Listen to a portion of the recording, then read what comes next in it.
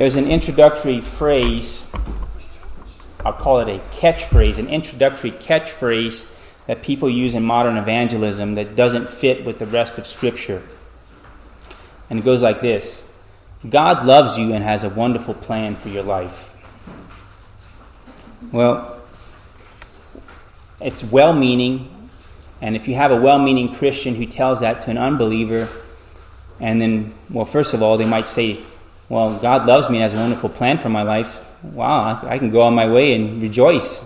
And I don't have to do anything else because God loves me and has a great plan for my life. But what about the person who hears that, rejects the gospel, and wakes up in torment and says, and asks God, well, God, I was told that there was a wonderful plan for my life. What happened? Well, in a sense, it was like a false prophecy of sorts, isn't it? There are many other theological problems that you could use why we shouldn't use that phrase. God loves you and has a wonderful plan for your life. But one in particular is found and this is in your outline, in 2 Timothy 3:12. Indeed, all who desire to live godly in Christ Jesus will be persecuted. How does that fit with God has a wonderful plan for your life?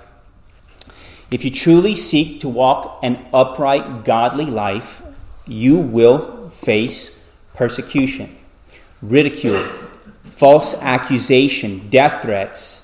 In many parts of the world, you may have loss of limb, loss of property, and even loss of life, perhaps even torture for the sake of Christ.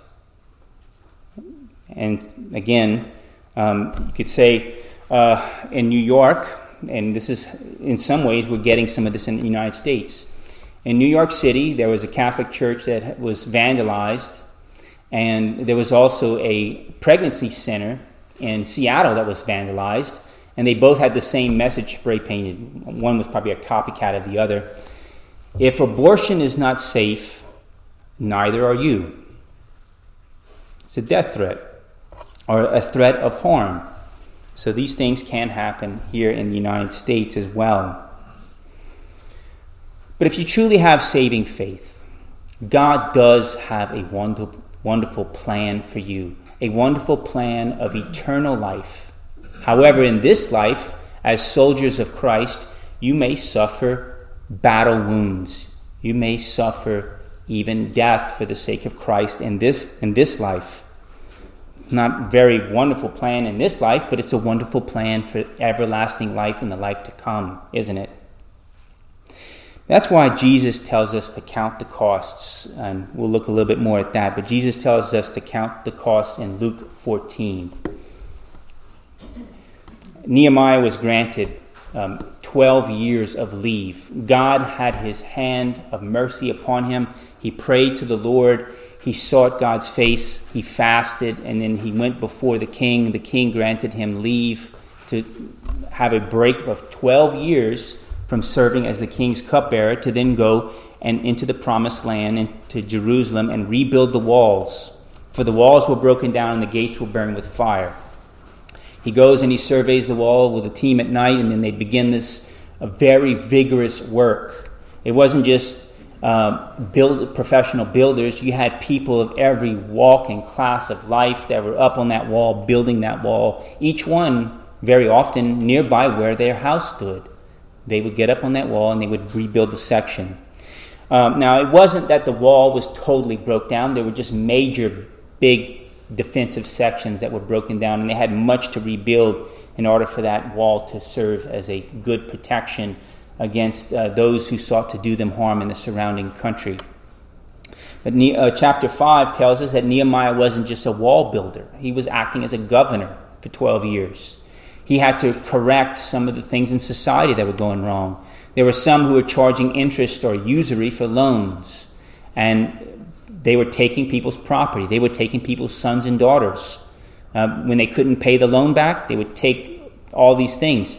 Nehemiah goes before the rulers and the nobles, and he gets them to give it all back because they shouldn't have been charging that interest in the first place. So here he's then doing this wonderful work, and no doubt Nehemiah is a beloved man among many there in the Promised Land.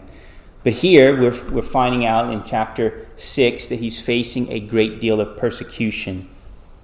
The main focus for today's text is that you are to seek God's help to be faithful in persecution. You are to seek God's help to be faithful in persecution. And we'll see this in two main points: tactics to avoid traps, and secondly, God's help in persecution. Let's look at this first main point, the tactics to avoid traps. You can see that there are three main traps that the enemy attempted to plot against Nehemiah. And we'll look and see how Nehemiah overcame each of the three. The first is the assassination trap. Look at verses 1 through 4. Now when it was reported to Sanballat, Tobiah, to Geshem the Arab, and to the rest of our enemies that I had rebuilt the wall and that no breaches remained in it, although at that time I had not set the doors in the gates, then Sanballat and Geshem sent a message to me, saying, Come, let us meet together at Sepharim, at the plain of Ono. But they were planning to harm me. So I sent messengers to them, saying, I am doing a great work and cannot come down. Why should the work stop and I leave it and come down to you? And they sent messages 4 times to me in this manner, and I answered them in the same way. So the first way that he escaped this first trap of assassination is that he refused to meet with the wicked men. Now, some might say, well, I don't want to be an insult to these people by not agreeing to meet with them. But in this case, they were not worthy, were they? His answer was true, though. Why should I waste my time and come down to meet you? Why did the king grant me a leave to come to Jerusalem? He didn't come for me to have a lot of political talks with people. He came so that I would rebuild this wall, and that I would rebuild these gates, and I would rebuild the defenses of this great city. So that's the reason. He was a valid reason that he gave to him. That's the reason King Artaxerxes granted him leave to return to the homeland in the first place. In a like fashion, if you have evil people who are trying to draw you out, don't be bold and say, well, I'm going to meet with them anyway. You could do like Nehemiah and avoid all and any such contact with individuals. Now, a classic example in the movies, and it's found in all 3 movies, is Marty in the Back to the Future movies. When they called him Chicken, are you chicken? He can't help it, but he's got to get himself in trouble and fight. Well, I don't care what people say. It's better to avoid any contact whatsoever, no matter what kind of heckles people might say to you. They call you chicken, or they call you a coward, or they call you anything of that sort. It's best not to go near, not to have any association with such persons. He was aware that their plot was for his evil. In fact, we're pretty much... we know that earlier there was even a death threat already uttered against the Jews as well. So why would these Gentiles who had prior offered gave a death threat against the people of God to stop the work, why would you go out and meet with them? So the next one is the accusation trap. Look at verses 5 through 7. Then Sanballat sent his servant to me in the same manner a 5th time with an open letter in his hand. And it was written, It is reported among the nations, and Gashmu says, that you and the Jews are planning to rebel. Therefore you are rebuilding the wall, and you are to be their king according to these reports. You have also appointed prophets to proclaim in Jerusalem concerning you, a king is in Judah. And now it has been reported to the king according to these reports. So he had this open letter. You could say the first letters were closed letters. They were private. Now, an open letter was that other people would know the contents. It's very likely that when he brought the letter, he actually read the letter in the hearing of others, because he wanted others to hear that Nehemiah is plotting a rebellion. And if you are plotting a rebellion along with Nehemiah, you're going to be considered traitors of King Artaxerxes, and you're going to be wiped off the face of the earth. And he was trying to instill fear in them. Toward the end of verse 7, Sanballat sought to use this tactic to get Nehemiah again in an isolated place. And look at the end of verse 7. He says, "So come now, let us take counsel together." It's like, let's come together, and I'm going to put in a good word for the king, that you're really not rebelling, are you? I'm going to put in a good word with King Artaxerxes. What do you think would have happened at that private little counseling session? A knife in the back would have been what would happen. He would have been stabbed or shot through with an arrow. So of course he realized that he's not going to have any of that. Verse 8, he calls the man out as being a liar, basically. Verse 8, "Then I sent a message to him saying, 'Such things as you are saying have not been done, but you are inventing them in your own mind.'" Think about it. If King Artaxerxes trusted Nehemiah to preserve him from assassination by poison, don't you think he trusted him to serve as a governor and ruler there in Judah? But it's inevitable that people will hurl false accusations against you. Jesus says that as well. It's there in your outline, Matthew 5:11. Now this is, if you seek to live a godly life, Jesus says this, Matthew 5:11, "Blessed are you when people insult you and persecute you and falsely say all kinds of evil against you because of me." Now that happens if you live for Christ and not for yourself. But Jesus says, "Rejoice and be glad, for your reward in heaven is great. For in the same way they persecuted the prophets who were before you." And you can add to that, in the same way they persecuted Nehemiah who was before you as well. Rest in what is true and holy and just. If you know the truth, what can man's accusations stand? How can they stand? And again, do like Nehemiah. Find a way to extinguish the false accusations. Notice that when Nehemiah did so, that ceased. This is another plot here, is the false prophet trap. Look at verses 10 through 11. "Then I entered the house of Shemaiah, the son of Deliah, the son of Mehetabel, and who was confined at home." Now, the reason he might have been confined at home is because of age. He said, "Let us meet together in the house of God within the temple, and let us close the doors of the temple, for they are coming to kill you, and they are coming to kill you at night." But I said, "Should a man like me flee? And could one such as I go into the temple to save his life? I will not go in." Okay, so 3 interpretations here. Why was Nehemiah hesitant to go into the temple?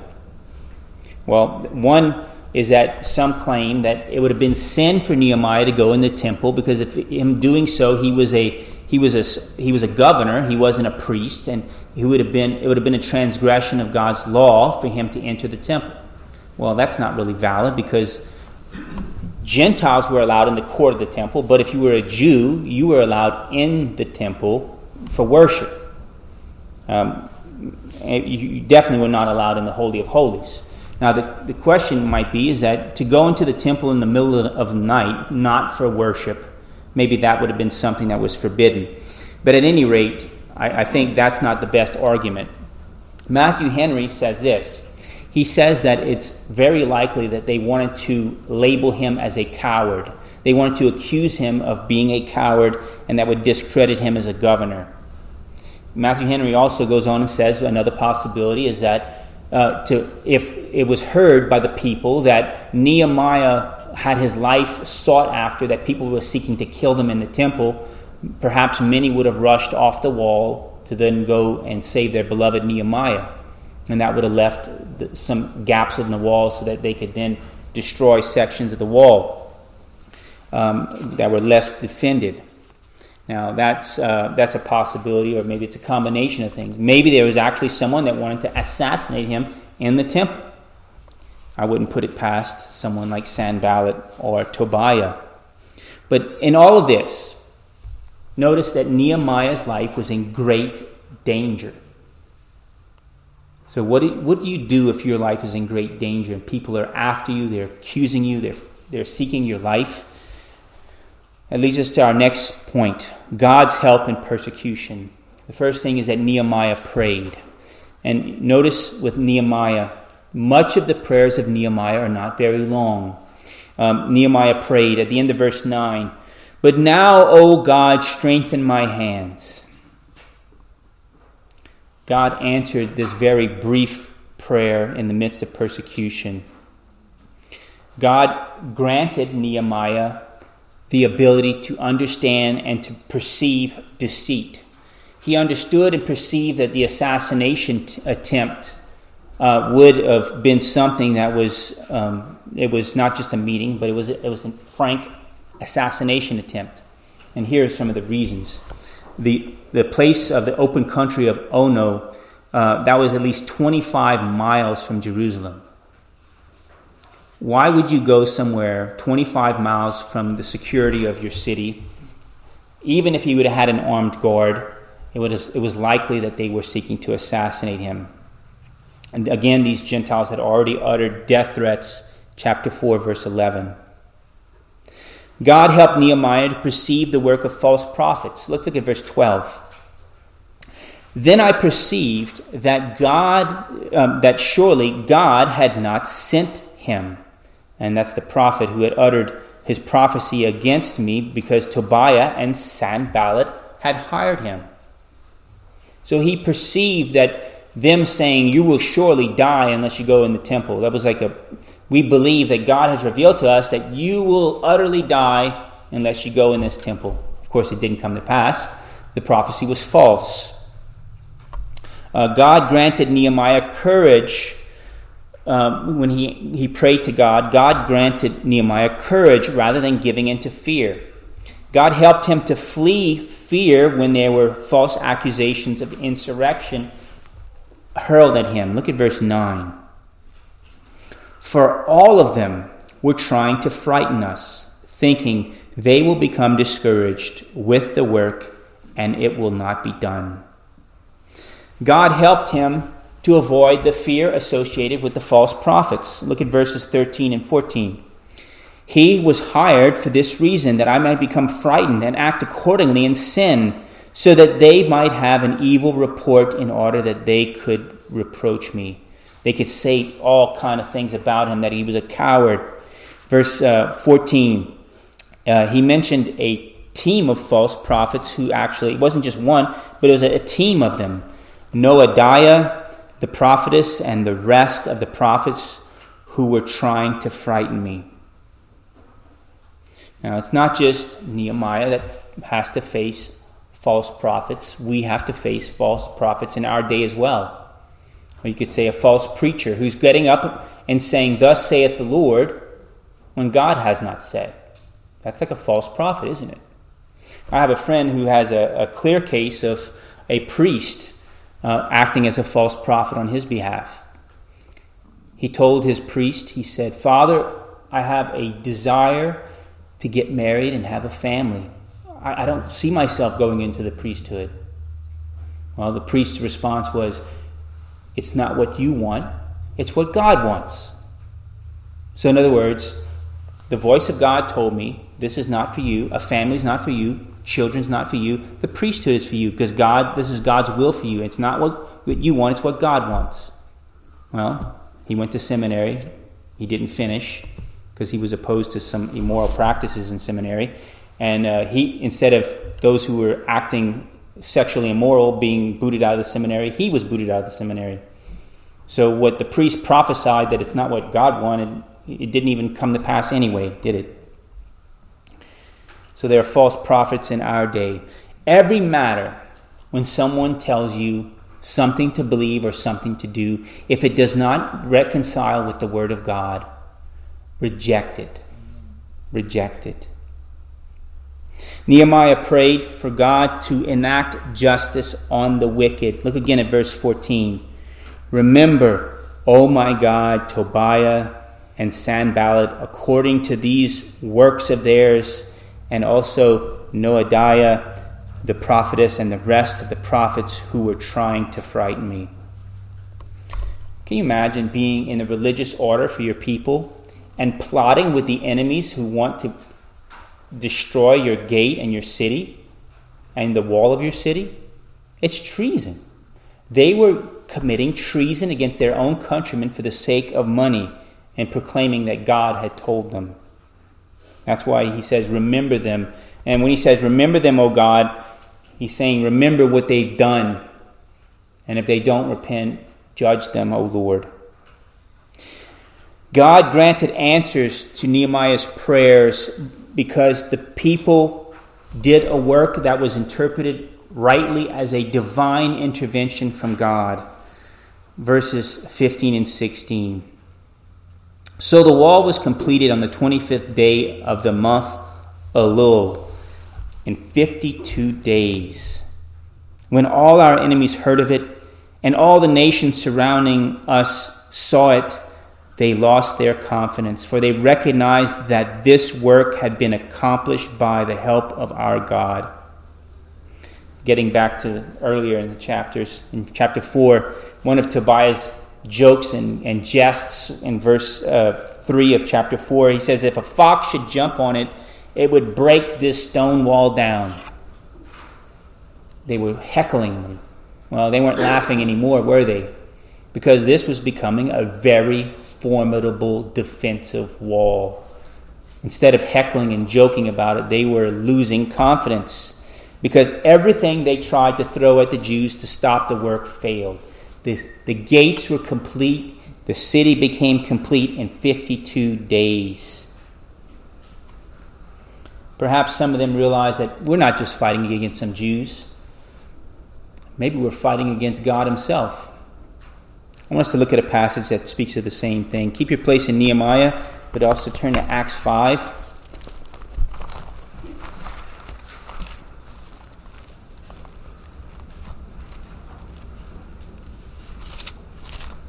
Acts chapter 5, starting at verse 33.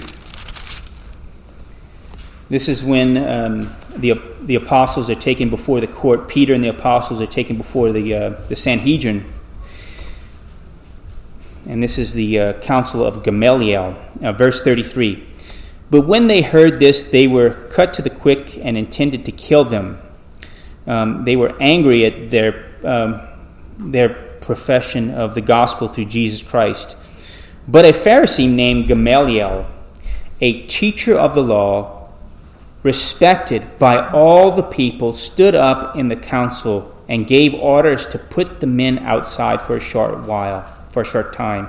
And he said to them, Men of Israel, take care what you purpose to do with these men. For some time ago, Theudas rose up, claiming to be somebody.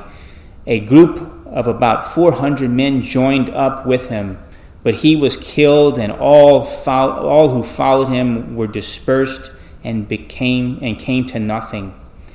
After this man, Judas of Galilee, rose up in the days of the census and drew away some people after him. He too perished, and all those who followed him were scattered. So, in the present case, I say to you, stay away from these men and let them alone. For if this plan or action is of men, it will be overthrown. But if it is of God, you will not be able to overthrow them, or else you may be found fighting against God. And that's what they were doing. They thought they were fighting against Nehemiah. They thought they were fighting against a new incoming governor. But they were fighting against God. And those of us who oppose the church, those in society and those in our nation who oppose the church, they're not just fighting against flesh and blood. They're fighting against God. And we should pray that God would bring that to their understanding, that they would realize who they are in opposition to. Just as Nehemiah was delivered from his persecution, God promises to deliver his saints. 1 Peter 3:13. Who is there to harm you if you prove zealous for what is good? But even if you should suffer for the sake of righteousness, you are blessed. And do not fear their intimidation, and do not be troubled. Let's look also at 1 Peter 4. 1 Peter chapter 4.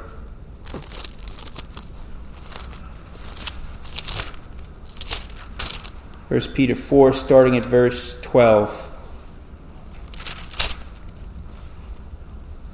Beloved, do not be surprised at the fiery ordeal among you, which comes upon you for your testing, as though some strange thing were happening to you.